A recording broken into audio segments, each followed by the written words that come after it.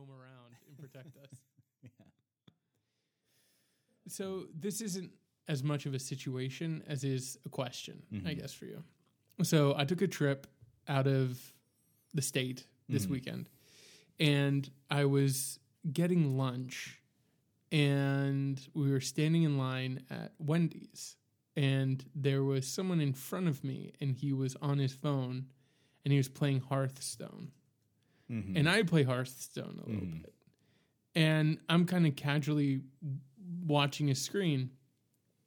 And then he, like, I guess, you know, when you feel like somebody looking at you, he just randomly turns over and sees me. And then he, like, covers his screen and, like, hides it. And it just made me think, I'm like, how private do you think your phone screen is when you're out in public if you're playing games, right? Like, anytime someone's playing a video game, especially when we were growing up, it's like an invitation to, like, watch, right? Like, you know, you go over to a friend's house, and that's sometimes what you do. You just watch your friend play video games. And now that they're mobile, I was thinking to myself, like, okay, was it weird that I was watching him play his game? Like, is that really as weird as he made it seem? Or do I have a right to be like, he's playing a video game? Like, I'm naturally going to watch that. And he just needs to understand, like, hey, if you're playing a video game out in public, people are going to be watching. Who's right and who's wrong, Justin? Settle this internal debate that I've had. Well, I think what makes it muddy is that it's on his phone, right? Like, I feel like if it was on a Game Boy, you wouldn't have the same issue, maybe. But, I mean, isn't the phone the... But you think about how much personal information is on your phone. There's a lot of personal information on there. Right. And so it's a kind of a personal device. Right. So I think that's what makes it seem... But at the same... I mean, the thing... To me, it's just weird because you're just playing a game. It's not like you're, like, looking at dirty pictures or something. You're just playing a game. Like, who cares? You know what I mean? Unless he's ashamed to be seen playing a nerdy game. You know what I mean? In which case, it's like, you know, get over it. Yeah, well, I mean, I reject the idea that it's nerdy, but well, I'm just saying. Maybe that's his insecurity. Right, exactly. That's all I'm saying. Exactly. I feel like there's nothing... Like, I shouldn't feel bad. I did feel bad. And then now I'm like, you know what? Right. I don't feel bad. It was a video game, right? I'm not looking at him. And here's the other thing too, right? You're out in public. You shouldn't be looking at private pictures anyway, you know? Sure. So I see somebody playing a video game. I play the video game. I'm gonna look. Yeah, I don't see anything wrong with that. Right. So thank you. It's kind of no different as if, like, he was watching a basketball game, right? And, like, you're interested in let's say he's watching the finals and you want to see what's going on in the finals. Right. I don't see it as being really any different than that. So I guess my final question is, where is the line? Is it always on the person on the phone to not be looking at something that's personal and private, or you as the person who is in line or whatever to know, like, okay, I'm not going to look at the screen now? Like, for any game, it's good to just watch.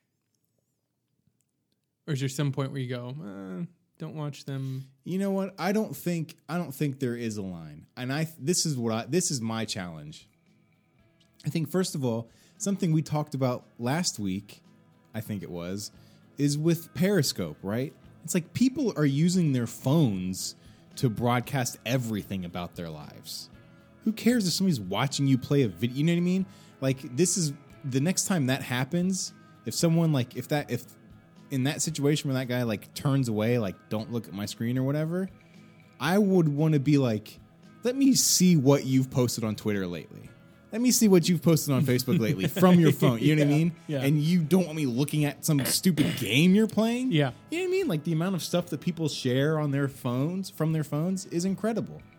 So it's like, there is no line. I don't think there's a...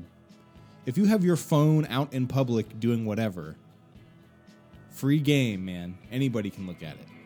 If you don't want nobody looking at it, put it away. Put it away. That's what the line is. Yeah. I mean, he really made me feel like I invaded his privacy.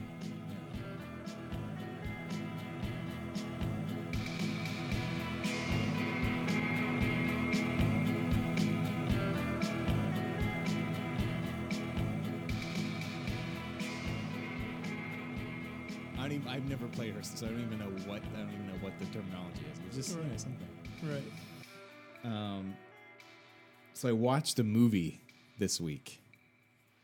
A movie that I'm curious to see if it's made. I don't know how long it's been on Netflix, but I'm curious to see if it's made its way onto your one of your marathon terrible movie sessions.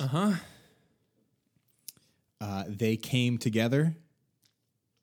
Have you watched it? Oh, I watched it. Oh, you did? Mm-hmm. What did you think? I hate that movie. Do you really? Yeah. I didn't mind it that much. What? Yeah. I kind of felt like, I mean, it's obviously... So how long ago did you watch it? I watched it a while ago. Elise and I actually downloaded it from Vudu. Like we streamed it. Yeah, we streamed it from Vudu because I heard so many people talking about it, and it's like it's great. And we watched the trailer, and they have the scene where she falls down the stairs. There's a scene early on. We're like, oh, that's funny. Yeah, it's a funny scene. It's a funny scene. Yeah. So, but you hated it. That's it for the yeah. I can honestly say I hated it. I mean, it's obviously it's a 10-minute sketch, right? Stretched out to movie length. And it's, see, from the trailer, I kind of expected it to be a movie that I hated. Now, I watched the trailer a long time ago when it was in theaters, but it was on Netflix, and it just was a slow day or whatever. So I was like, well, let me watch this. And I just kind of feel like it's got so many jokes in it that some of them have to be funny, right? And I thought some of them were. Oh, okay, yeah. And so that's kind of all it was for me. It was just kind of it was a good time waster. I didn't think it was great, but I did think it had some pretty funny moments, like the stairs gag. Okay. I mean, other than that, I can't think of any. Exactly. But I thought it was pretty good. And I think what I liked most about it was just the concept of taking all subtext out of rom-coms and playing it completely straight. You know what I mean? So instead of I thought the scene where they were having dinner with her parents and they just start going on this super racist tirade was funny. Mm-hmm. Not because the tirade is funny, but because there's so many scenes in rom-coms where the writer or director think they're being subtly funny because this family is kind of saying racist things. But in this scene, they're just saying straight out awful, terribly racist. You know what I mean? I just liked that lack of subtlety, I guess. I guess that's what I like the most about it. And I think that probably applies to the falling down the stairs scene as well. Oh, that's right. Because it's in a montage of she's I'm the klutzy girl or whatever, right? Right. So that's what I liked about it the most, is that it just takes all those tropes and it just is look at how actually really stupid these tropes are. Yeah, except it doesn't, to me, go as far as it needs to really cross over and be a truly kind of interesting satire on its own. It's just a collection of funny observations about, rom-coms. Yeah, and they're not even original observations. Yeah, they're not original. And then all I remember too, and I watched it a while ago, is a 6-minute scene. Is Rob Riggle in it or somebody like that? No. It's not Rob Riggle, but it's some guy from The State, I think. Michael Ian Black, maybe? No. They go to his house, and I think it's he's playing a game or something, and it's just this over-the-top, dirty joke, I think, about diarrhea or something, and he just keeps going on and on and on, upping himself, and it didn't work from second one all the way to minute 8. I was like, they need to move on, and that it felt like it was that guy's idea. He's like, oh, keep the camera rolling, I got a good idea. And then they just kept in as a random, it wasn't spoofing anything with rom-coms. It was just this guy trying to be trying really hard to be funny. And I just imagine everybody laughing off camera. And I was like, this does not belong in this movie. This scene is interminable. That's what I remember from it. I don't remember. I kind of remember the scene, but I don't really remember it explicitly. Yeah, I can't remember. He's like yelling. He's like trying to explain. He's like telling. I think again it has to do with like bathroom humor. He's telling that story about himself. It just keeps getting worse and worse and worse. But it's not funny at all. Yeah. So you've been watching something on HBO? I did. I watched Tales of the Grim Sleeper. Have you heard about that? I haven't. It's new?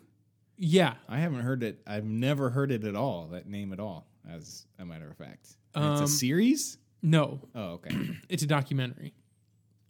And I'd heard about it. It played some film festivals before. And what I was hearing about it, number one, everyone was loving it. And people were talking about, like, it's about this serial killer called the Grim Sleeper. Mm-hmm. It's not a very scary serial killer name. Well, what you find out is that was the name that like the police gave him or media gave him because they thought there's like a 20-year gap in his murders. So they call him like the Grim Sleeper because he slept for 20 years and then came back. It makes it even worse. Yeah. Well, he never stopped. And he potentially has killed over 100 women. Jeez. Yeah. And what year is this from? What decade? He was arrested in 2010. Wow. Yeah. Jeez. And basically, I thought I was going to get, and I like just true crime stories. Right. And I thought I was going to get like a true crime story. Instead, what I got was the story of this guy, and then this documentarian goes to his neighborhood and just starts like asking people about, like, do you know about the Grim Sleeper? Do you know about the Grim Sleeper? It's in LA. And he slowly finds that they're like, this guy was widely known. And at first it's just shaping up like a normal kind of narrative. Nice guy. He'd help out everybody, had a family of his own, whatever. And then it slowly morphs into an examination of why wasn't this man caught earlier with how active he was over decades. And what the documentarian gets to is basically it's because he killed prostitutes and it's because they were black that the police did not prioritize these murders, these women, and people in the neighborhood, like as he starts investigating, they're like, "Oh yeah. I thought something was wrong with him," and then stories get more and more revealing where people were like watching him, basically get ready to murder people almost, but he would give, they'd be high or whatever, and it's interesting kind of flip where you realize he's not interested in the Grim Sleeper at all. He's interested in exposing this, injustice to these people because they're viewed as not people, or they're viewed. He has a series where he goes and finds people who survived the Grim Sleeper. And there's a lot of them who are still alive. None of them were interviewed by police, but when he puts them back to back to back to back, you realize like, yeah, this wouldn't work for a jury. Like, if you go up and you see somebody who's missing teeth and is kind of misremembering dates, right? It's easy for a defense to be like, unreliable, right? But that can't minimize their experience, Like if I was almost killed, I would want justice, But because these women are unreliable witnesses potentially, because they don't look the part, you realize they aren't fit for our justice system. I think he does a good job of kind of showing that fact without stating it. Because you think like, oh man, as a prosecutor, what do you do? Right. Yeah. So yeah, it actually ended up being interesting, even though it wasn't what I thought it was going to be about. It made me think of like, this is what the second season of Serial could and should be, where you take like a murder case, but then you don't make it about the murderer. You make it about issues surrounding the murder. Right. And, with everything that's going on in Baltimore, you do start seeing like issues with police and poverty and, specifically African American populations. It's systemic. And this is just another like kind of growth, disgusting growth. Yeah.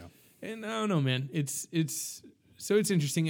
And I guess for me, it's interesting to have the conversation about, what do you do in our legal system like this? Right. Where is based on 12 people who are making their own judgments and assessments of witnesses and testimony. And it's like, when they come in with their own, biases. Yeah. How do you as a lawyer be like, okay, look, this next person looks really messed up.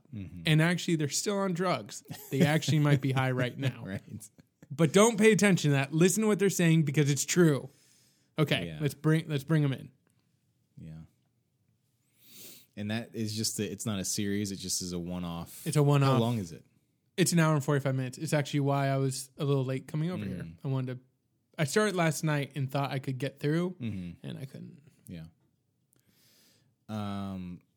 Sounds like a real pick-me-up. Sounds great. Yeah. I mean, it is. The last thing that I'll say about it, it's interesting. Slate on their spoiler special podcast interviewed the documentarian. Who's the director? I was going to ask. See, I knew you were going to ask me that. But it's not somebody like... He's British. He's heard of Oscar nominated for another documentary. And basically, he mentioned something in the spoiler special about a cameraman basically like leaving, like after 3 days of shooting. He just like quit, was out because the neighborhoods were like, they're interviewing a guy and gunshots are going off like a few blocks away. And after he said that, I realized one thing that stood out to me in this documentary is, especially early on, there's a huge distance between him and the cameraman a lot of times. He's walking around with like headphones and a huge boom mic, just holding it. He's like walking up to people and being like, do you know about the Grim Sleeper? Right. And the cameraman is literally like 30 feet away. Yeah.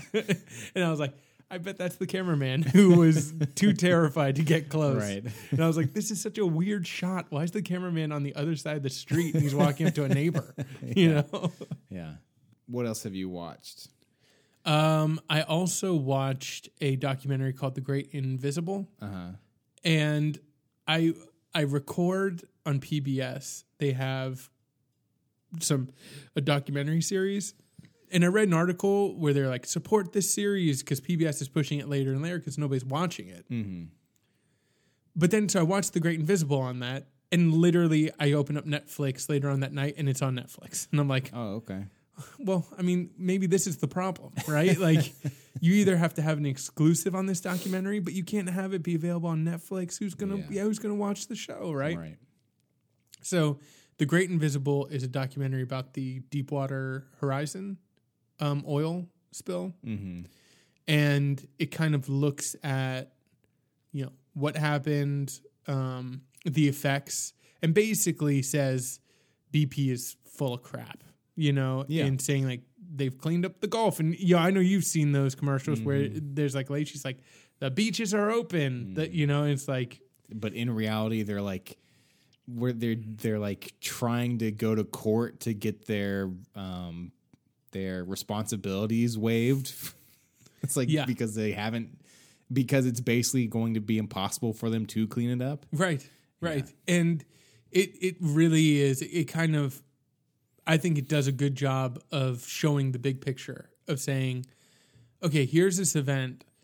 BP, this is how BP responds to events like this. Initial show of money and promises with a slow, steady, kind of removal and decline until, no one's liable for anything. And the people who are screwed are, again, going back to the Grim Sleeper documentary, are people who are like, they can't take BP to court. They can't take BP to court. And one of the issues, and it's just brought up briefly, is like they don't want scrutiny put on their families.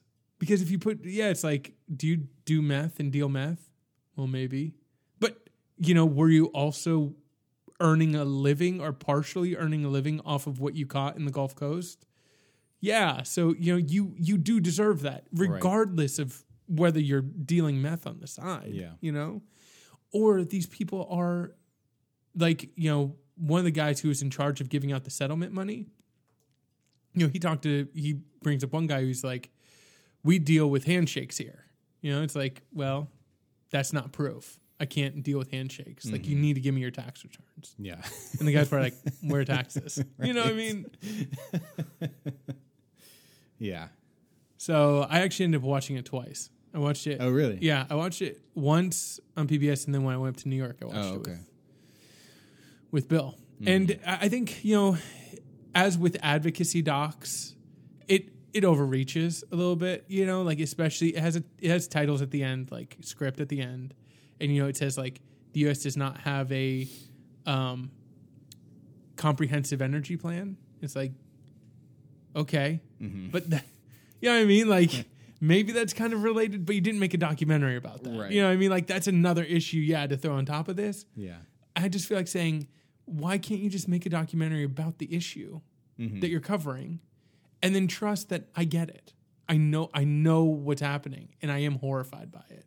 But then you don't need to like overstretch and push certain ideas. And to me, that lessens a documentary's impact when at the end they show an agenda, because they are advocating, but at the same time, like, just advocate with a well-told story. And I will walk away being like, BP sucks. And when I saw BP traveling, I did not stop and get their gas. Like, not to say that other gas companies would have acted any different, but yeah, it'll change the way that I think anyway. I don't need to force it down my throat.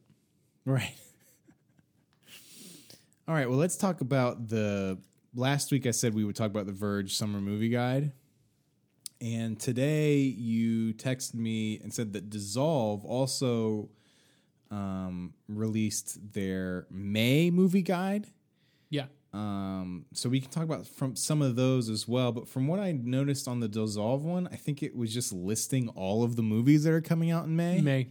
Which is a lot of movies. And ranking their excitement for them. Right, like, right. And then it's like an 8-page article that goes in depth, like why you should be excited. What's the early word?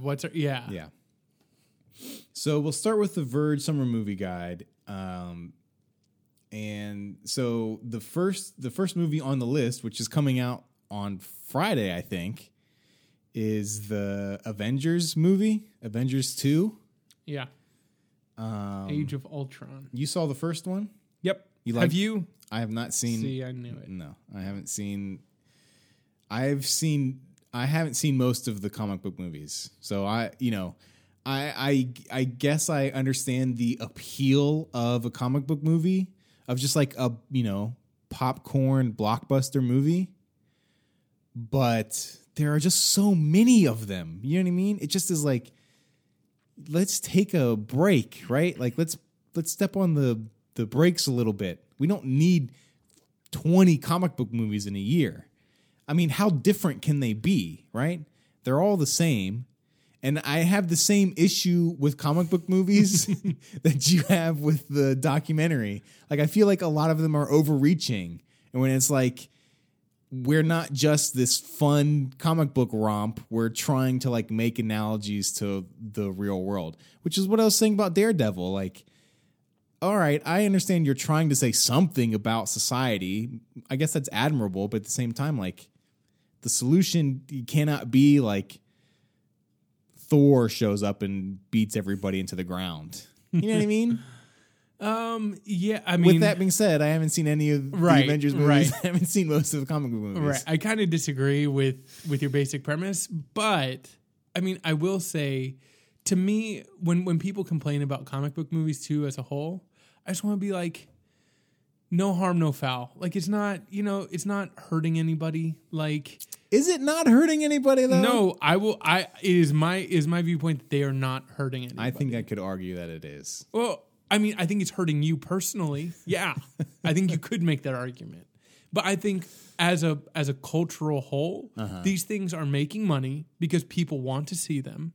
And then in the end is what would replace comic book movies? great original content, wall Sure. to wall.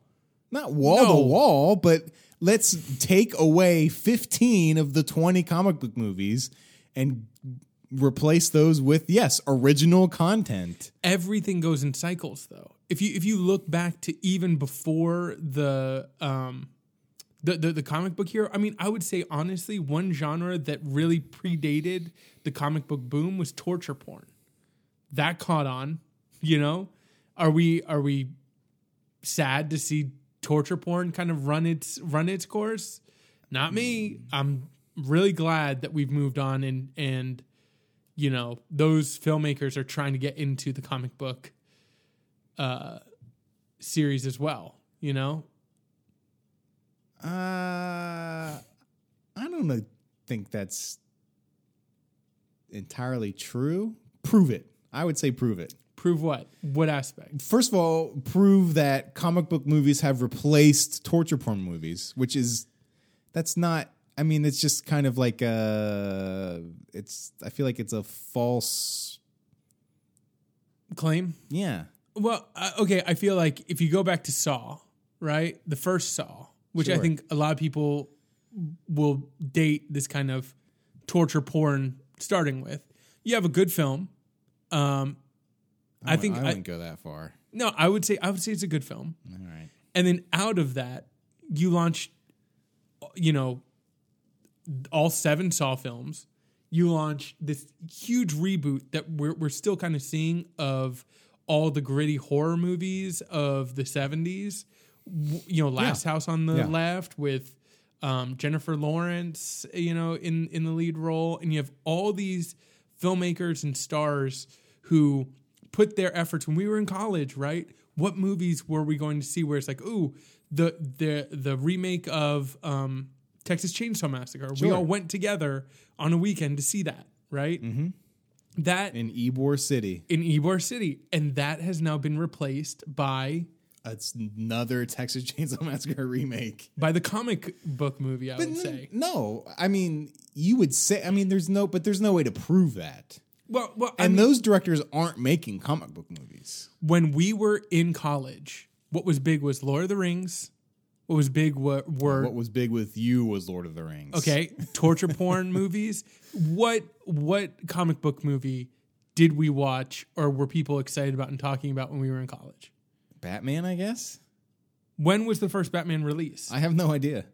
Because I feel like Spider-Man, Spider-Man, yeah, and these are all launching the current craze, right? But that's 2. No, but that's 2 comic book movies. Hold on. I'm perfectly fine with 2 comic book movies a year. Yeah, no, but what I'm saying is that the comic book craze took over. It basically, I would say if you want to talk larger scale, maybe found footage films. I would say the comic book craze is unprecedented. Batman Begins, 2005. All right. We were out of college. I wasn't. I know you weren't. So I'd been out of college by then. The Spider-Man movies is when we were in college. Yeah, Spider-Man goes back earlier, but that's my basic, premise. 2002, right? So, I would say when we were in college, everyone was going out to see the new grossest iteration of horror that you could see. Hostel, all these movies, Wolf Creek. And I would say larger than that, found footage. I think found footage is still going on, right? So that could be happening in place of even more in place of comic book movies, right? Like you have all these other tropes that you don't really like anyway.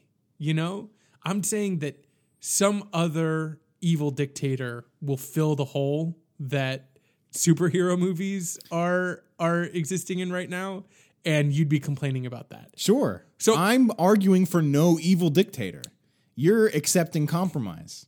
No, I'm accepting reality. That's reality. Let's get out.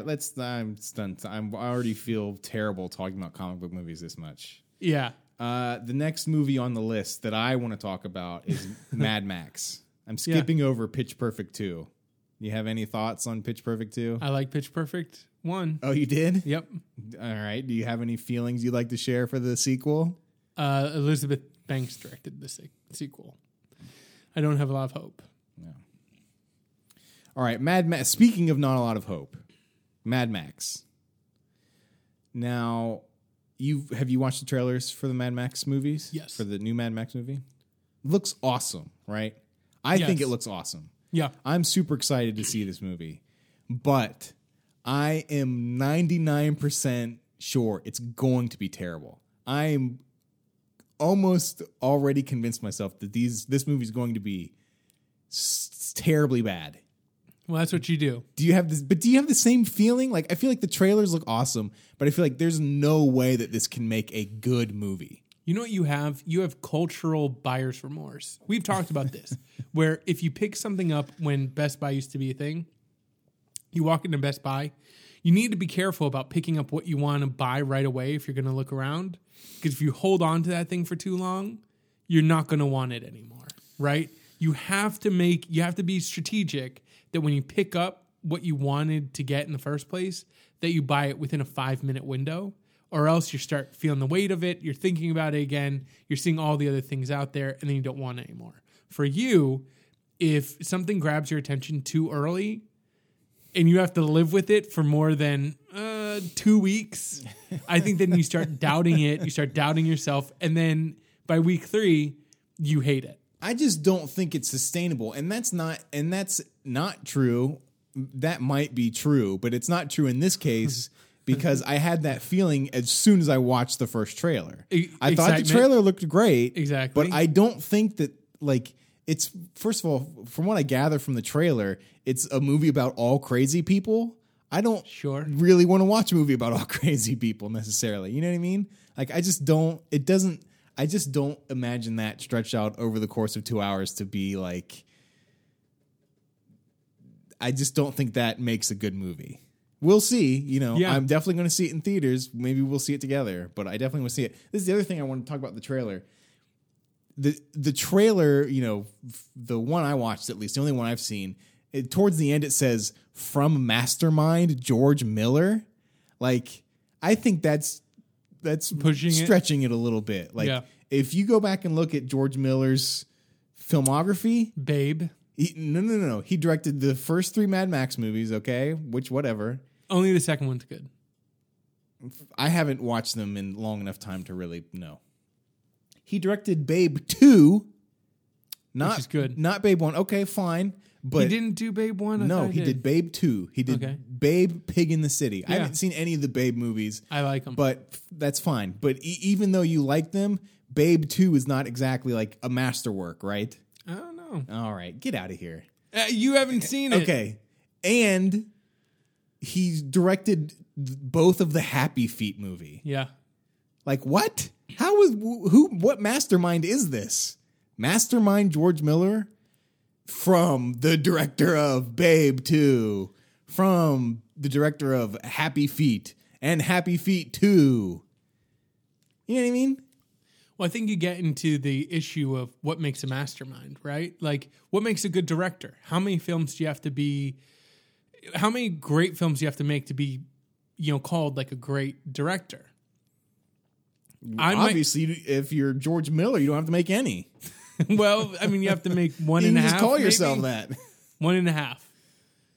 I don't know. I mean, he created the whole story that Mad Max was based off of. Sure, right? So that's fine. So that's why he's a mastermind. I mean, it's just what I think what we're constitutes being a little liberal with our titles around here, Hollywood. Let's get it in order. All right. So, what would you like to see replace Mastermind before you move director? From maybe director. Just his job title. From Son. Right. He doesn't even need to be there at all.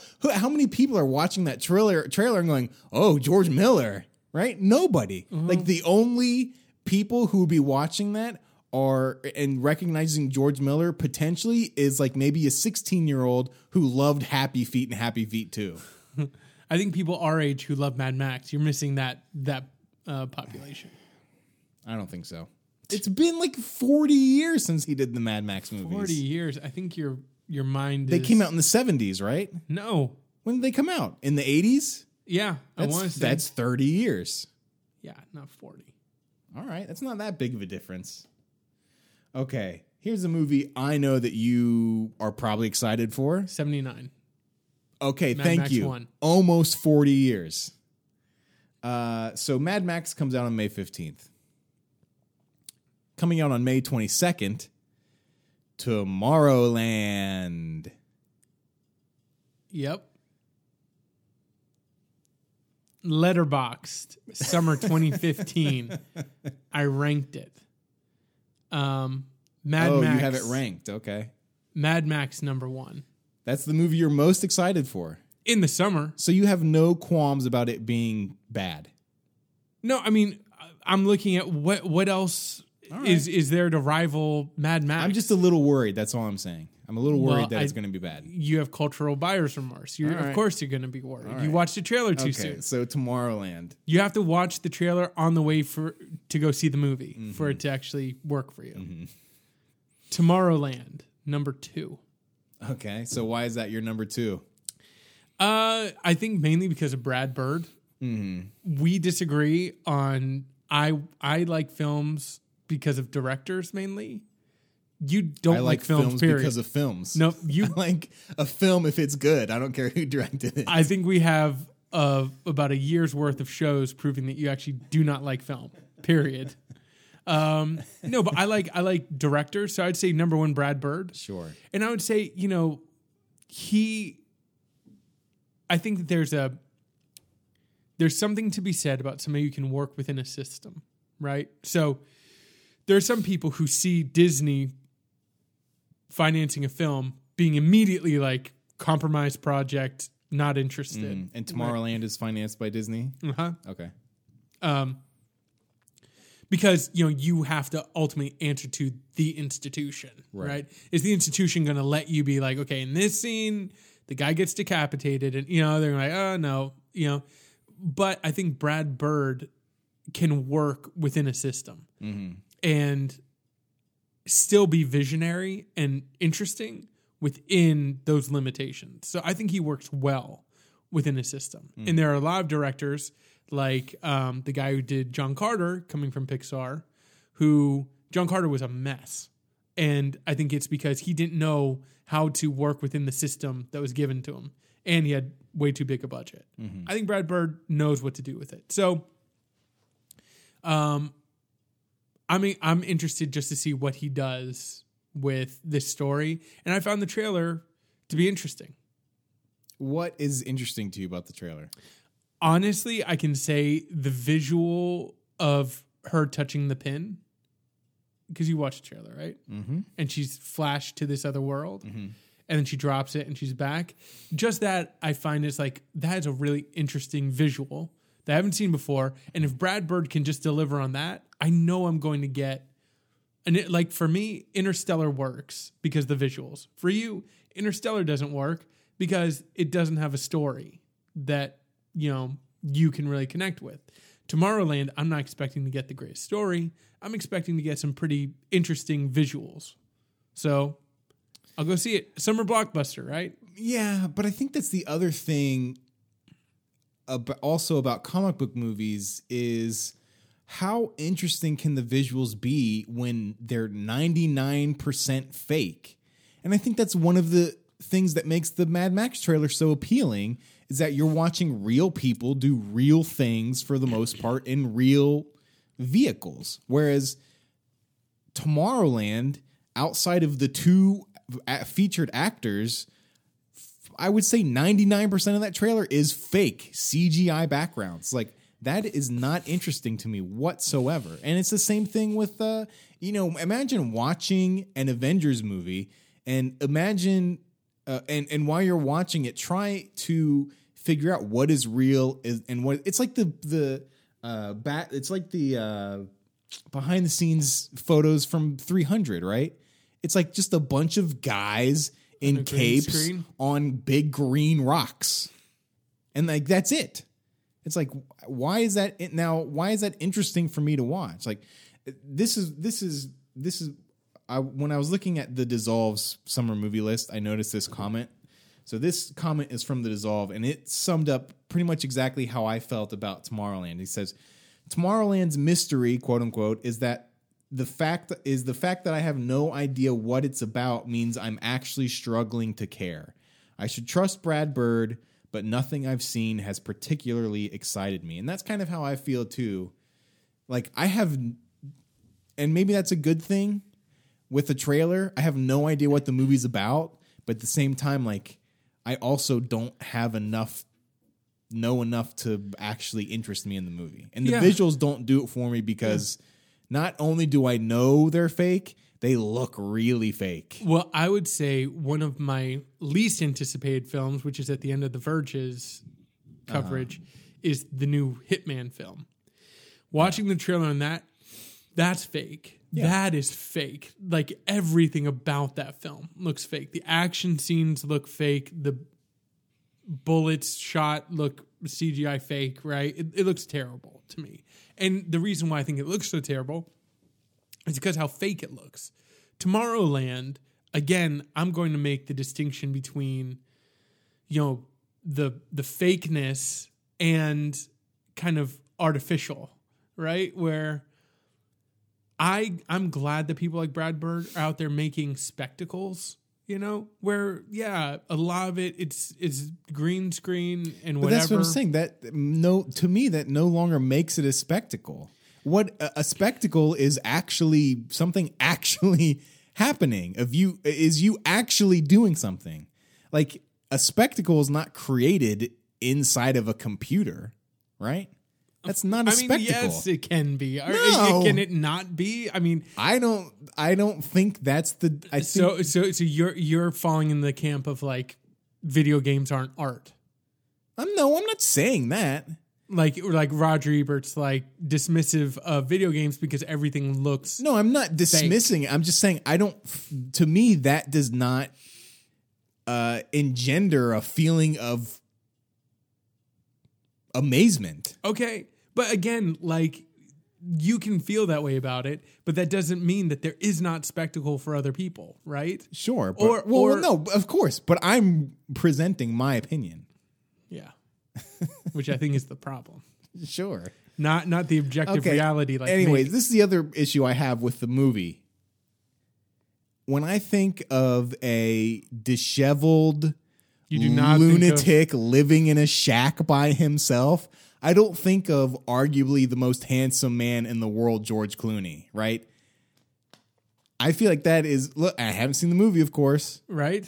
But, like, he just feels so out of place. Just in the trailer, he feels out of place. I mean, I'll that's a gimme because we haven't seen the movie. But again, I feel like, for me too, I can understand that maybe Tomorrowland isn't meant for the 3-year-old jaded redhead. Mm-hmm. Maybe it's meant for, whoever, the 16-year-old kid who still has a little bit of spark of life left in his eyes and will be amazed by it. And can I get on that wavelength or can I not? To me, based on what I've seen, I'm at least willing to give Tomorrowland a shot. I'm willing to give it a shot. I'm just, Will I go out and see, like, it says something too, though, that if I don't see it in theaters, I'm not going to be heartbroken. And it's my second most interesting film of the summer for me. Okay, Tomorrowland. Also coming on May 22nd, Poltergeist. All the way down at number 10. I think this looks good. I'm really excited for Poltergeist. I mean, really excited. I don't know about really excited. It's directed by Gil Kenan. Directed Monster House. Monster House was great. Monster House is great. I actually did not know Gil Kenan made and Monster produced House. by Sam Raimi. Yeah, I mean, Sam Raimi's produced some crap, but sure, but he's also done great things. Directed. Okay. No, wow. Poltergeist is now way up there. Yeah. Knockout Tomorrowland, maybe? Yeah. Poltergeist I'm excited for. Coming in and what can I only assume is number 3 on your most anticipated list, San Andreas. Oof. San Andreas, number 25 of 30. Yeah, I don't have anything to say about this movie. I was just surprised that it's not directed by Roland Emmerich. Yeah. Which I just assumed, but then Right. when I looked it up for this list, it's directed by some guy, no name, who knows.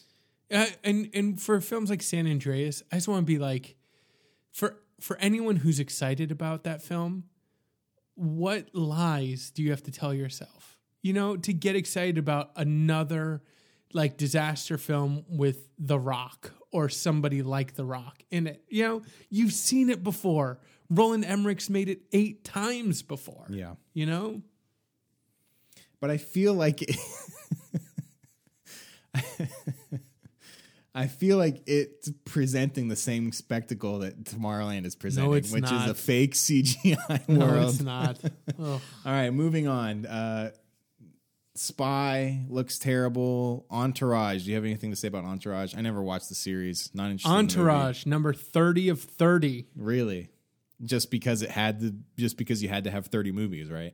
Well, yeah, I basically took what I saw in The Dissolve for May and then The Verge. Oh, I see. Which, look, the problem I have with sites like The Verge's summer movie preview, what are they going off of again? Because you look through and you're like, there are way more interesting films. Like, if you look at The Dissolve, there are way more interesting films I'm way more excited about.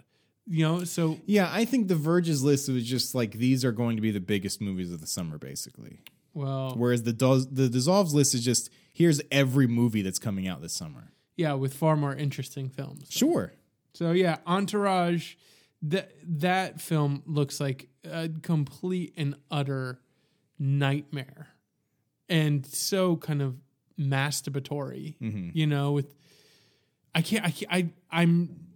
getting a migraine thinking about the different celebrities that I saw in like the one trailer and what they probably felt like about their cameo. Like I can just imagine a few of them being like doing their scene, being like, nailed it. Right. Let's go get some lunch. You know, Well, they had a like, great bit on the Best Show where they're talking about how none of them get out of their cars. They all just drive up to the set and then say their line and leave. That's probably true. And dude, honestly, did any joke land in that trailer they watched? Was there even one that was close? I don't know. Like I said, I never watched Entourage. It's not my thing. So I may have watched the trailer just out of complete boredom, but I don't remember anything about it. Insidious Chapter 3 looks terrible. But Insidious Chapter 3. But I did want to say, I feel like this is where torture porn movies have evolved to, are these like weird demonic movies, right?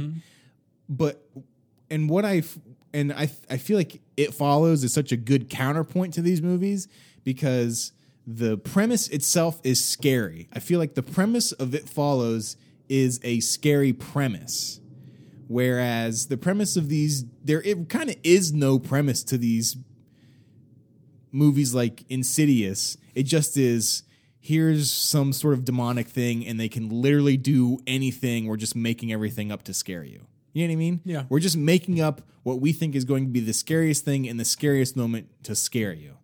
But it's not, there's no like through line to it. Whereas I feel like It Follows, one of the reasons it was so creepy to me is because it's kind of so consistent and because it has the premise that is just like, it's a kind of a scary premise.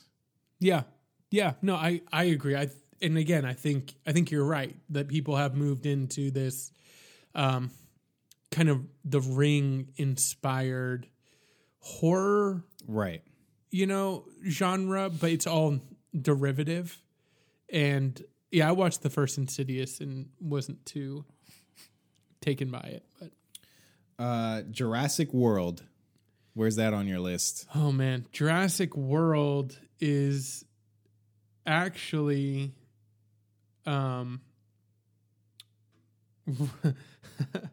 Jurassic World is number 14.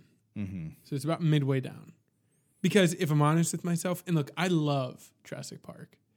Jurassic Park is great. Jurassic Park is one of the best movie-going experiences. It's one of the best movies. And going back to what you said, it does balance the spectacle because they did practical dinosaurs, which I would put up against the dinosaurs I saw Absolutely. in this freaking trailer. Yeah. Which, again, this is where I feel like you have to understand the scale. Tomorrowland, I don't know, but to me, it feels like a director had a vision and they're executing it in a way that's interesting. So even if the world is CGI, I feel like it has a personality.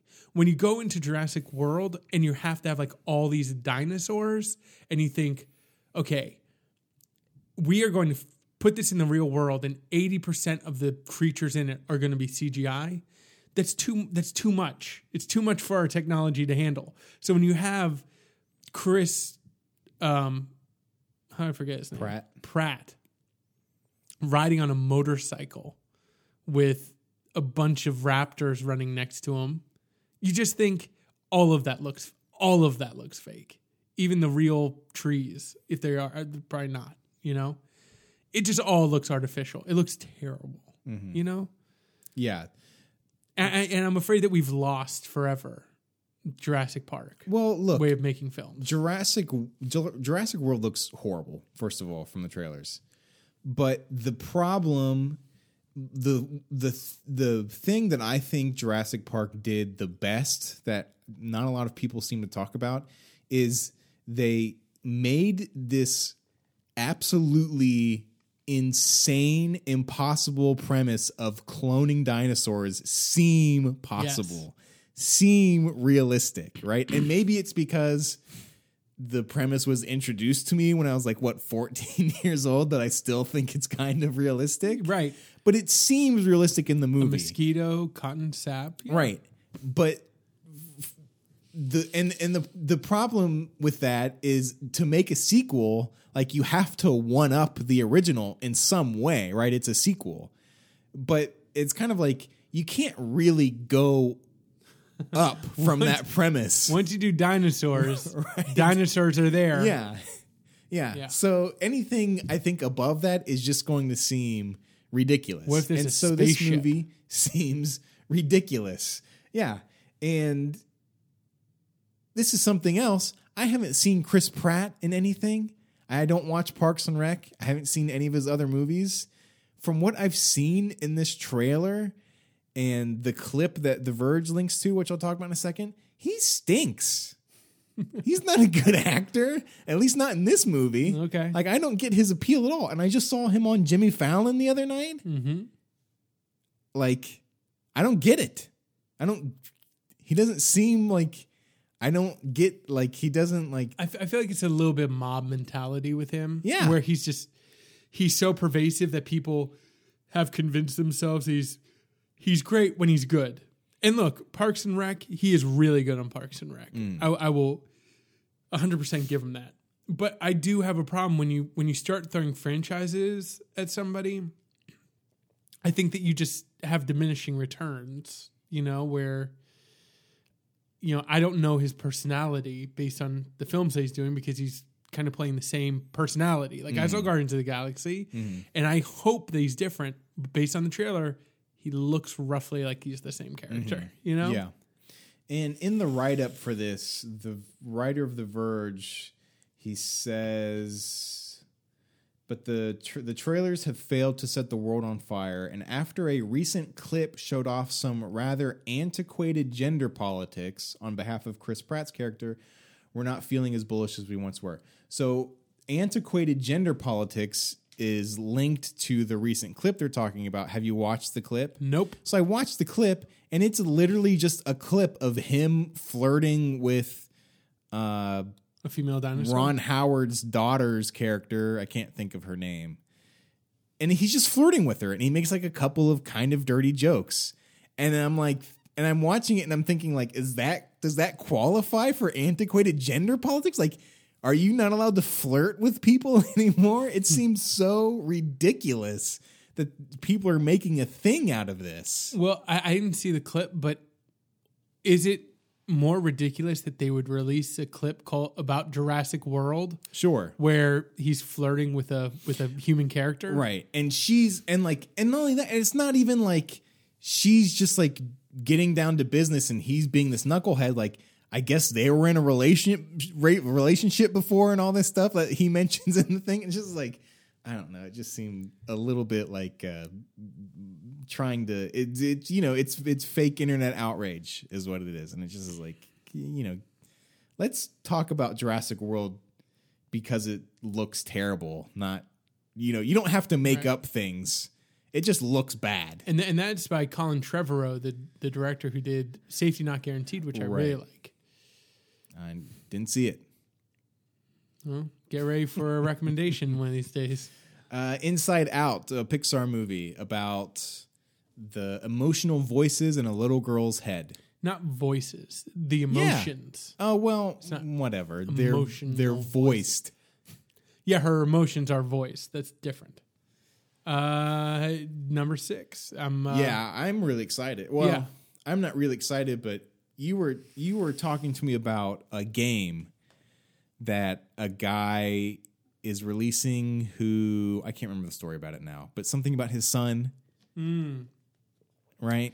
Yeah, it's called That Dragon Cancer. Right. That's right. And you were talking about how because you have a son, it just seemed like one of those things where you really wanted to play it or experience it, but you didn't know if you would be able to. Oh, man. Just because of the content, right? Oh, yeah. And that's kind of how I feel about Inside Out. Like, I'm really happy to see a movie where, like, a little girl's the lead. Right. And it's exploring this, like the emotional turmoil they can go through at those ages, but at the same time, like, the trailer itself makes me a little emotional, so I don't know if am going to be able to actually watch the movie. Right. You know what I mean? Right.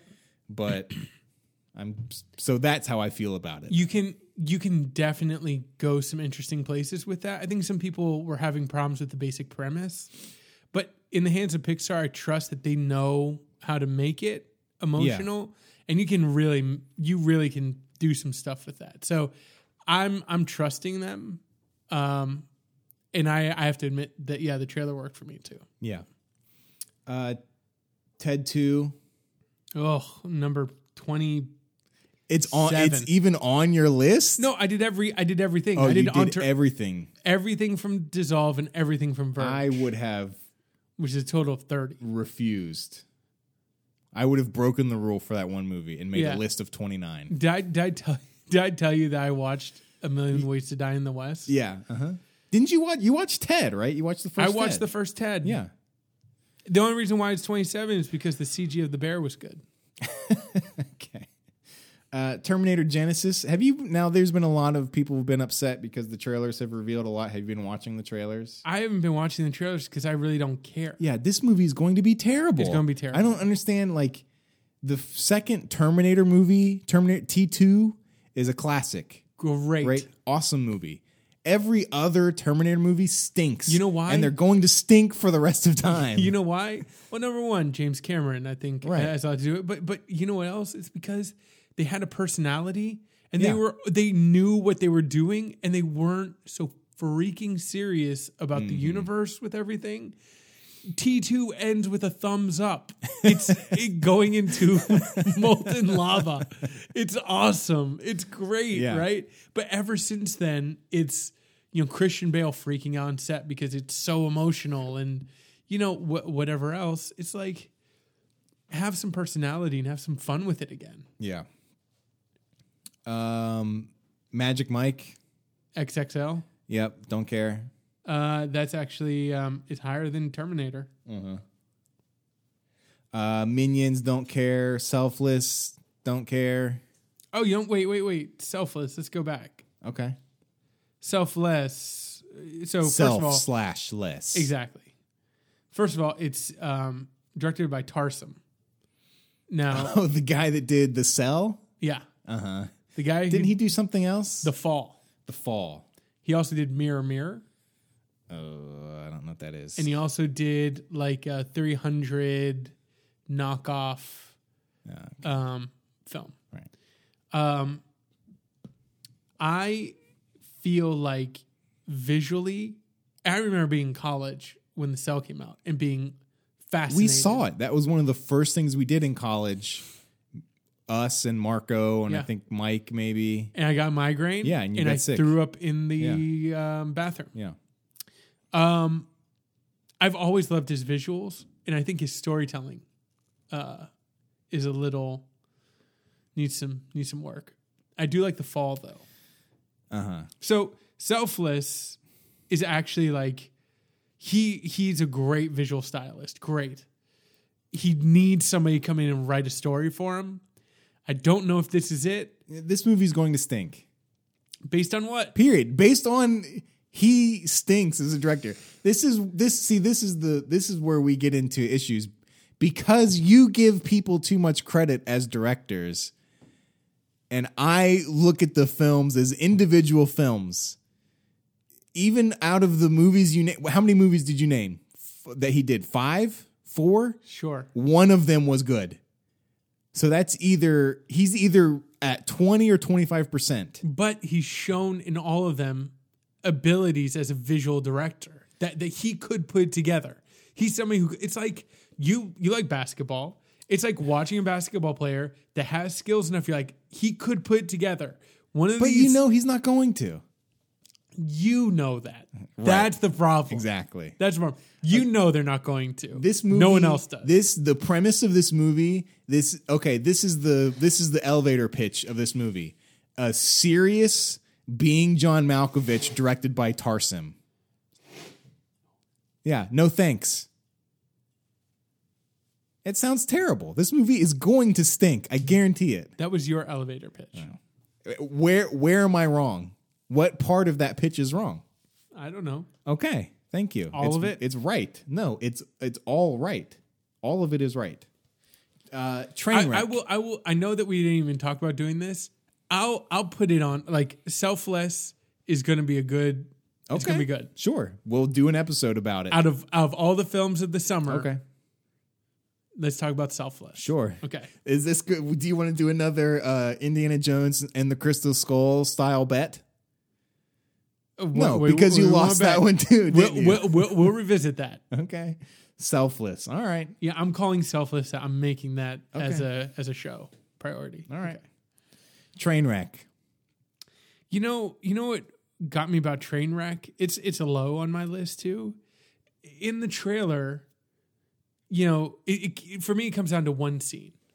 In a trailer, apparently she like hooks up with a nice guy and he calls her the next day. Do you remember that scene? Mm-hmm. And she's like, she answers it and she's like, what do I do? Like, and I was like, so we're living in a universe where this girl is so she's such a train wreck or whatever, that a guy calling her after sleeping with her, she literally does not know what to do. Like, I was like, where's the joke in that? Like, am I really supposed to be like, oh my gosh, she's so messed up, right? Mm-hmm. Like, to me, it's just like, that's in some alternate universe where somebody doesn't even know what to say to somebody who calls them the next day after having sex. I was just like, that totally took me out. I was like, that's the jokes and LeBron James. Well, look, and that scene is the one scene in the trailer for me that doesn't work, and it is totally like, what is the joke here? Like, right. There's not friends like he's gonna kill you. There is not a person on earth that in the wildest extension is going to think that way.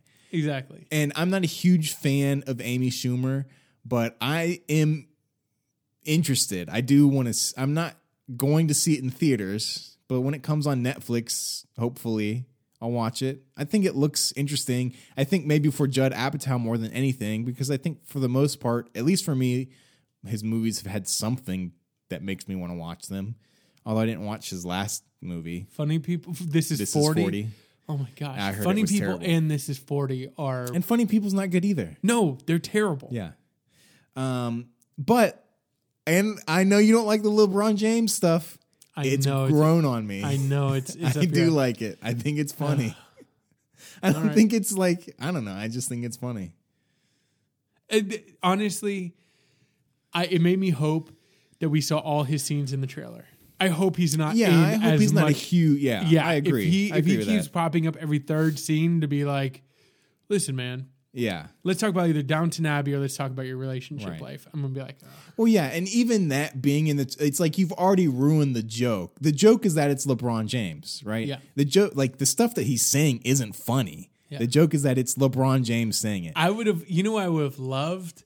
I would have loved if the marketing went like super old school on it and they like show, I even forget who the main lead is, whatever, where he's like working on his desk and Bill when LeBron Hader. James comes in, and they like freeze frame and they block out the entire person like in text. It's like, you won't believe who's behind this. You know what I mean? Like just like really play it up. Like who's the mystery guy? You know, I should be in marketing. Sure. Ant-Man. We talked about it a little bit on the last episode. In the trailer, the gun doesn't recoil in a real way. Ant-Man jumping up the barrel would have been flown. He would have been thrown way past the guy who actually shot the gun. I did like the Thomas the Train reference. That was. I hope there's more of that. That was funny. And I hope there's way less of him being like, the name's not my choice. Right. The name's not my choice. He says like 4 times in the trailer. Pixels, which looks absolutely insane. Did you hear about the Native American actors walking yes, off the... I did. Yeah. Mission Impossible Rogue Nation. I'll put my cards on the table and say, not interested. I'm surprised. Do you have any other cards? Nope. That's the thing. Exactly. I have one card and it says not interested. And you played a lot. Number 5. Number 5? Number 5. Oh and the problem I have, this one isn't directed by Brad Bird, right? Gosh, yes, I know. And that's the problem is Christopher McQuarrie, who did Jack Reacher, which is terrible. Jack Reacher's terrible. It has a great opening 5 minutes. Great opening 5 minutes. But no, I watched the trailer. I see Tom Cruise holding onto the side of a plane as it takes off. I'm in. Who cares? You know what happens in Mission Impossible 2? 2 motorcycles like jump at each other ballet. and do karate. And guess what? That movie's terrible. Well, so but I will say that one scene, more spectacle than all of the Tomorrowland trailer. You know why? Because Tom Cruise is actually doing something. Exactly. So I like watching Tom Cruise actually do something. You were also somebody who was not excited about Edge of Tomorrow. Who was? Me. Nobody was. No, you weren't. You were not excited about Edge of Tomorrow from watching the trailer of Edge of Tomorrow. Nobody was, which is part of the appeal of that movie, is it turned out to be great despite the terrible name and despite the trailer and marketing. I'm just glad we have that recorded. Okay. Fantastic Four. Another comic book movie. Big surprise. Number 7. Number 7? What is wrong with you? Okay, you rank these. I'm not Fantastic Four is not on my list. Ted is not on my list. No, I don't. I did the whole list. I know. I'm just saying. That's why I can't do that, because I would have ended up leaving so many things off my list that I would have just not done it, because there's no point in making a list, because I just would leave everything off. I thought Fantastic Four was about adults, first of all, right? This movie's about kids. Mr. Incredible. Right. So I wrote down some alternative names for the movie. Here we go. Yeah. You ready? The Fantastic 14-Year-Olds. The Prepubescent 4. I hope there's 4 of these. There are 4. Oh, good. 2 more. 4 years until I get my driver's permit.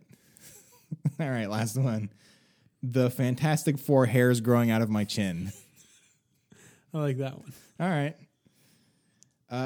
Straight Outta Compton. We talked about this a little bit off air. Yeah. Not really interested. These type of movies, I would rather just watch a documentary. Yeah. Make a documentary. That's my feeling too. Especially if you're F. Gary Gray. Oh, is that who's directing it? He did The Negotiator, though. Right? Everyone gets one.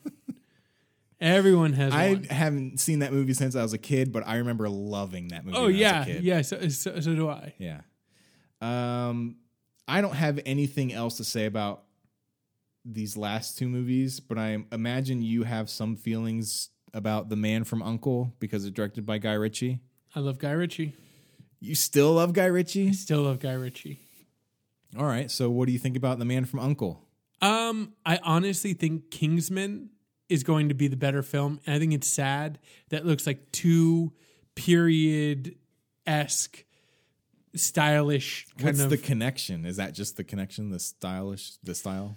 Yeah, well, in Matthew Vaughn... They're not based off the same property, are they? No. And Matthew Vaughn used to be second unit director for Guy Ritchie. Oh, right. He used to work with Guy Ritchie. And Yeah. you can totally see that their styles, coincide, but they do kind of feel like they're cut from the same cloth, right? Yeah. They're both kind of period obsessed and they're kind of action films. And I just feel like The Kingsman is this year's Edge of Tomorrow. I was not expecting it to be as fun as it is and as well made as it is. Mm-hmm. And then when Man from U.N.C.L.E., I just feel like that's going to feel like, yeah, Kingsman did that better. Yeah. They should have waited a few years. Yeah. So that's my fear from that. But I think Guy Ritchie has the visual style and panache, again, to pull off a visual. So all you need is a good story. All you need is an interesting story. And you got to... That's a big order, though.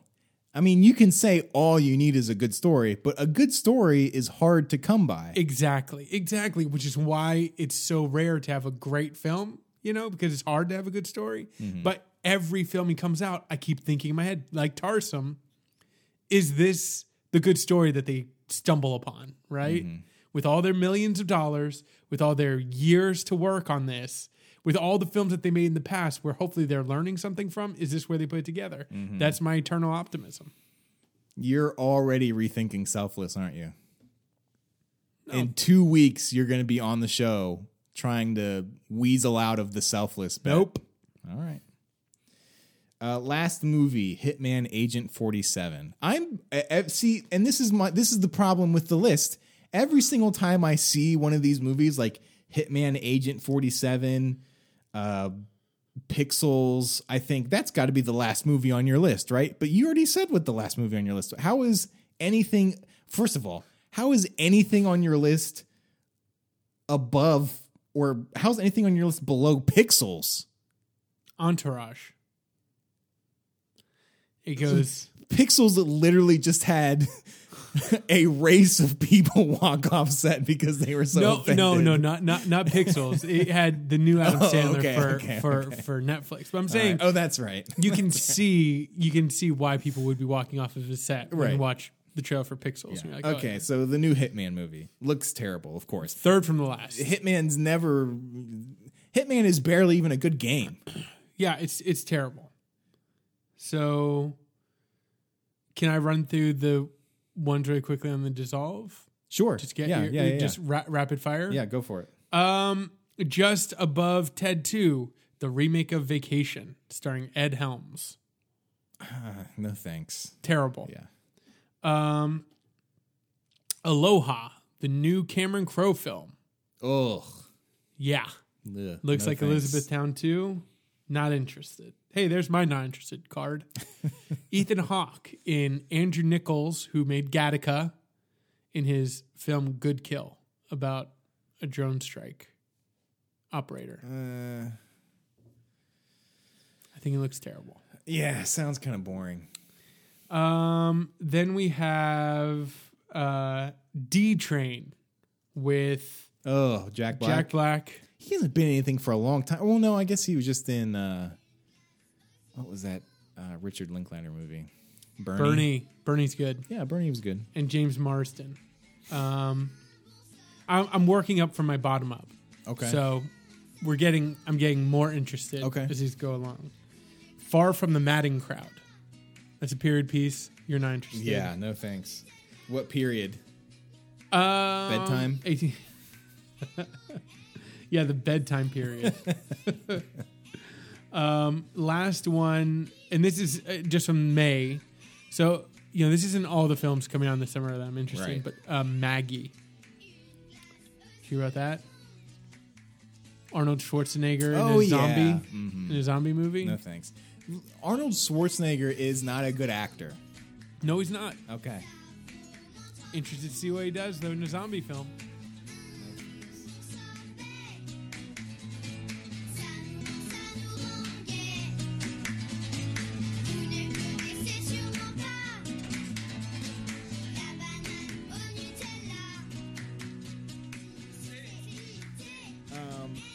I wanted to talk a little bit about what I've been reading this past week, but it has to do with the Baltimore stuff. And I kind of don't want to go into the Baltimore stuff. Dude, when you asked me before the show what I've been reading, it was the Baltimore stuff, and I left it off because I was like, I don't think we really want to get into the Baltimore stuff. Yeah. So I just wanted to very quickly, maybe we can table it for a later episode because it's obviously not ending anytime soon. But David Simon released a very short blog post that was interesting. But the most interesting part to me was in the comments where he starts getting in arguments with all the racists that apparently read his blog. He will get into fights on his blog, which I find fascinating.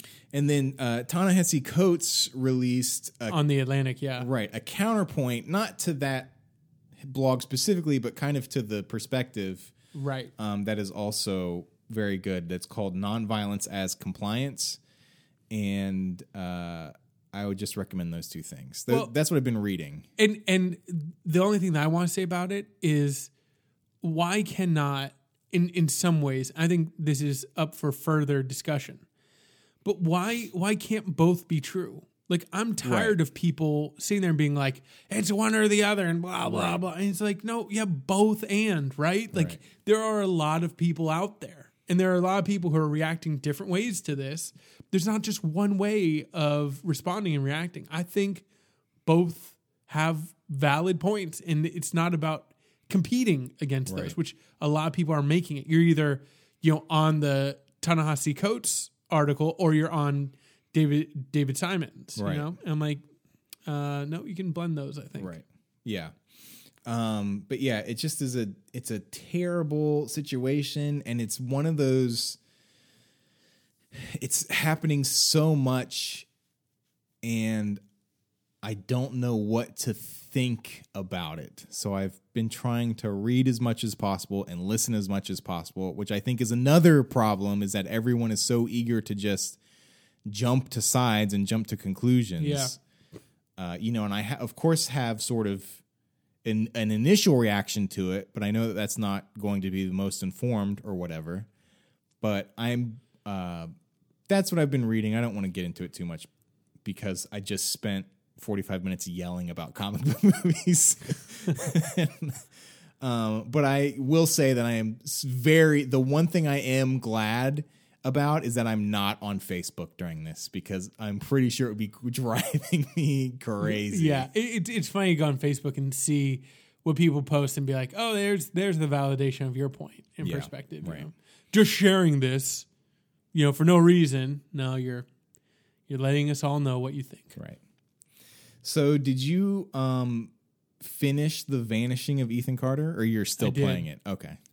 I finished it up in New York, and it's one of my favorite games of all time. Oh, really? I feel embarrassed I call it The Disappearance. It is The Vanishing. And I really wish you could play this. Mm-hmm. To me, it feels like True Detective, season 2, like what my vision could be for it, And it just takes some really interesting turns. They really go for it, and I realize this is what gets me interested about gaming, is what you can do with the stories when you're not. And it's kind of like what we were talking about with the Southern Reach trilogy. We were saying, like, where I asked, do you think it would work better as a graphic novel? Because I feel like in graphic novel, you can push boundaries a lot further because you're using images to tell the story as well than just trying to paint this picture and people being like, I don't understand what you're talking about. And with this game, I realized, like, they realized, like, our canvas is way bigger than just, like, where's this boy? And it's weird stuff is going on. Mm-hmm. And the gameplay mechanics are really interesting and fun and easy enough where you're not getting hung up on too much. and kind of breeze right through it. And the story's great, and it really takes some turns that I got really excited about. Mm-hmm. So I highly, highly, highly recommend The Vanishing of Ethan Carter, and feel like I want you to borrow my computer for just to play it. Just to play it for a few weeks, just to play it. Yeah. What that made me think of for some reason is the saying that a picture is worth 1,000 words. Right. And I feel like that's not like 1,000 words isn't a lot of words. Like thinking about how the author of the Southern Reach trilogy tries to describe the creature in that book, and how after 3 books I still have no idea what it looks like. Right. Whereas, like you're saying, if it was a graphic novel, I could look at literally one square of a panel or an entire page and know what it looks like.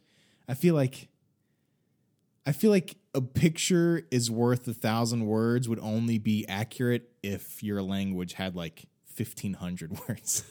You know what I mean? Like 1,000 words I don't feel like that's a lot. We need to up it. Yeah. I don't know where the origin of that was, but maybe they didn't have a lot of words at the time. Yeah. So before we talk about music, because I know you had some music you wanted to talk about, and I have some music I want to talk about, but I've also listened to the upvoted podcast about the Double Dick Dude. Yep. I recommended that to that you recommended to me. And the interview itself was fine. It didn't really reveal anything to me that I didn't get from the AMA that he did. I didn't read the AMA. Yeah, so I read that. I guess it was like it was in January of 2014 is when I read it, and it was just like, I can't even remember how I found it, but it was just, I was probably just on the front page of Reddit, and it was on there because it was so popular. But this is the one thing I did notice is that this podcast, Upvoted, is ran by Alexis Ohanahan, maybe? His name is something like that. But he's the co-founder of Reddit, right? He's a multi-millionaire angel investor, and his podcast, first of all, sounds like garbage, right? It sounds like he's speaking into tin cans. And second of all, it's like he's trying to make another million just off of podcast ads. There's like an advertisement in this podcast every 5 minutes. That's interesting. It was insane the amount of ads he had in that podcast. I just feel like, listen, guy, like you've got millions of dollars. Like fund your own pony podcast. up some money. Yeah. Get out of here. Like that's, you know what? You want to do ads? Do one at the beginning of the episode and one at the end. Or do one at the beginning and one in the middle. But don't do like one at the beginning, one. It's like, you know, today we're interviewing Double Dick Dude, but before that, let's talk about Harry's, right? I love shaving, blah, blah, blah. And now to our interview with Double Dick Dude. So what was life like? And before his answer, let me tell you about Nature Box. Just like, oh my goodness. Like, there's got to be money coming from somewhere where you don't have to do this. Right. And to me, worse than the ads is I just thought his recording sounded horrible. It just is like, rent a space once a week. Like, do something. Maybe I'm just being overly critical, but those are the 2 things that stood out to me about that podcast. But what I've been listening to, and this is another thing I realized, I don't have much to say about music, right? Like, I just like to listen to music that I think sounds good, but it doesn't really do anything for me outside of like the enjoyment of just listening to it. You know what I mean? For the most part, I don't like connect to it on some kind of level, right? Yeah. I feel like there's a handful of artists that have done that for me, but it happens very rarely. Neither of these artists have, but I really enjoy their albums so far. So American Wrestlers, which I talked about a while ago. I've been listening to that album. It's great. Yeah. I love it. You've listened to it? Yep. You like it? Yep. American Wrestlers, the album is American Wrestlers, super good. Another band I've been listening to is a band called Sheer Mag. Have you listened to them? No. Even better. Really? Yep. Can't stop listening to it.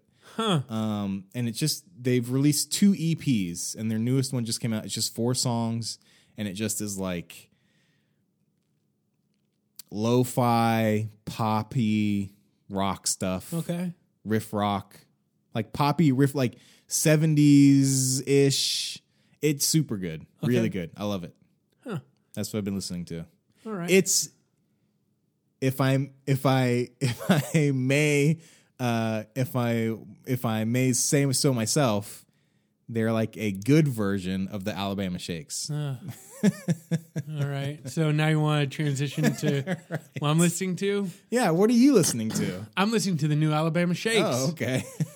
And also, we are now entering, I think, week 4 of Jessie Balin Watch on this podcast. Oh, right. Listen to her album on the way up and down. I was going to call you out on that until you told me you're still listening to it. I'm still listening to Jessie Balin. I like it a lot. Right. So when you say you listen to it on the way up and down, you mean you climbed into the bed, pulled the covers up to your chin, Down and to pressed sleep. play on the Jessie Balin album, and then went to sleep? Then when I woke up, play again, Right. and went back to sleep. No, up and down on the trip.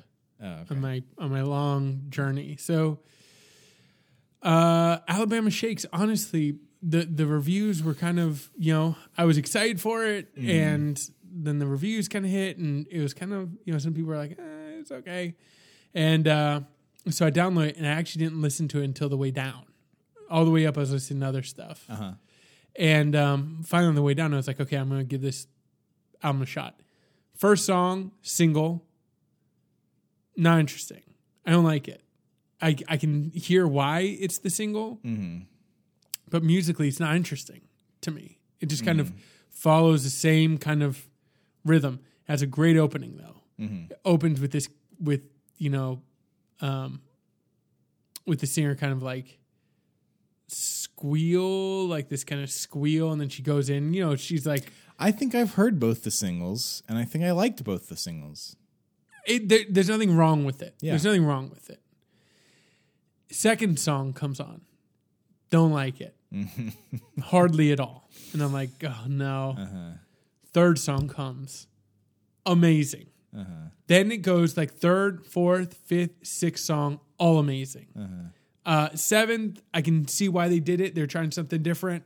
Not my cup of tea. Had some stuff. Eighth song, amazing. Rest of the songs, okay. But that middle section of the album is really good. And Brittany, I forgot her last name, but she's like doing this like howl kind of thing. And they process her voice a little bit, which I think it really needs. The first album, I can't listen to all the way through because of her voice. It's just... Right. Do they make her sound any less like Adam Sandler's Lunch Lady? Yes. Oh, okay. Well, maybe I'll check it out. Yeah. I would say it's definitely worth a try. All right. With those provisos. I honestly think I'll just listen to the same 4 Sheer Mag songs over and over again. All right. If you ever want to switch it up, listen to Star Trek 3. Yeah, I mean, like I said, I heard...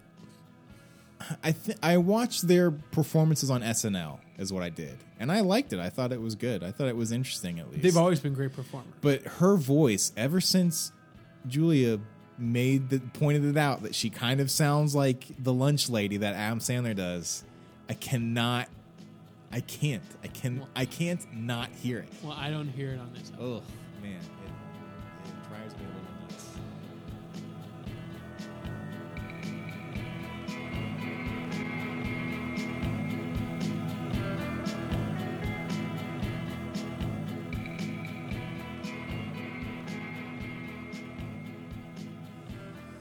All right, so recommendations. Last week I recommended the Alan Wake. Did you watch or read the I article? watched and read the article, and I feel like if I'm remembering correctly too, like the headline was like the Alan Wake game you'll never see or whatever. Right. And by the end of the article, they're like, maybe we'll see it. Right. Like it ends on this like super positive note where everybody's like, "Hey, we're finishing up this other game. We're all really interested in Alan Wake." So I was like, "Why are you like?" I read the title and that made me not want to read the rest of the article because I love the first Alan Wake game. Right. And then to all of a sudden have it be like by the end, like, "Oh yeah, by the way." Well, and they also just announced that they're strongly considering an Alan Wake remaster for the Xbox One. Right. So I'd probably get it again. I might too. Yeah. Yeah, I wouldn't mind playing through it again. I got the American Nightmare downloadable content too on the 360. Honestly, Alan Wake for some reason, like the themes too, I guess, it really is terrifying to me. Like Yeah. I tried to play through it again and I really was scared. Yeah, it's a scary game. But I loved their prototype. Yeah, the prototype looked great, and It their looked really ideas good. looked really interesting. Yeah, interacting with the environment more, great idea. The kind of gameplay mechanic and the fictional stuff becoming real, loved it. And the interview kind of lead in, I thought was really interesting. Yeah. All right. So, what's your recommendation? You have a recommendation for me? My recommendation for you is a documentary on YouTube. Okay. It's called Free to Play. Free to play. So it's about games. Yeah, it's about Dota 2 specifically. Oh, really? Yeah. All right. It's actually Valve's documentary. And it follows 4 professional gamers. How long is it? It's a regular documentary. Yeah, it's an hour and a half. So free TO play. Yep. All right. Free to play on YouTube. Okay, I'll check it out. All right. I'm working on a recommendation for you for the next show that I'm excited about. Working on it. I'm putting it together. It's taking some work. Is it a photo album of our friendship? It's not. We'll talk about it next week. So that's been the show. You've been listening to Everything's Interesting. We're a bit we were a bit late this week because of scheduling stuff, but we should be back next Monday. You can follow me, Justin, on Twitter. I'm at Blizzard with 9 Z's. And Keith, you're on Twitter. Still at Things Come Right. I need to switch up. Why do you want to switch? First of all, what is that? What does your Twitter handle mean? It's a lyric Oh, okay. from a song that I really like. Okay. And why are you so anxious to... I'm ready for a change. All right. You've grown beyond that song lyric? I'm ready for a new song in my life. All right. Maybe I'll try and transcribe that squeal that opens the new Alabama Shakes album. Sure. Any information, links you can find, I'll link the articles I talked about in the show notes. Music information is all in the show notes. All of that stuff you can find in the show notes or at the website, brownbluewhite.com. And they lived happily ever after. Right. We'll see you next week.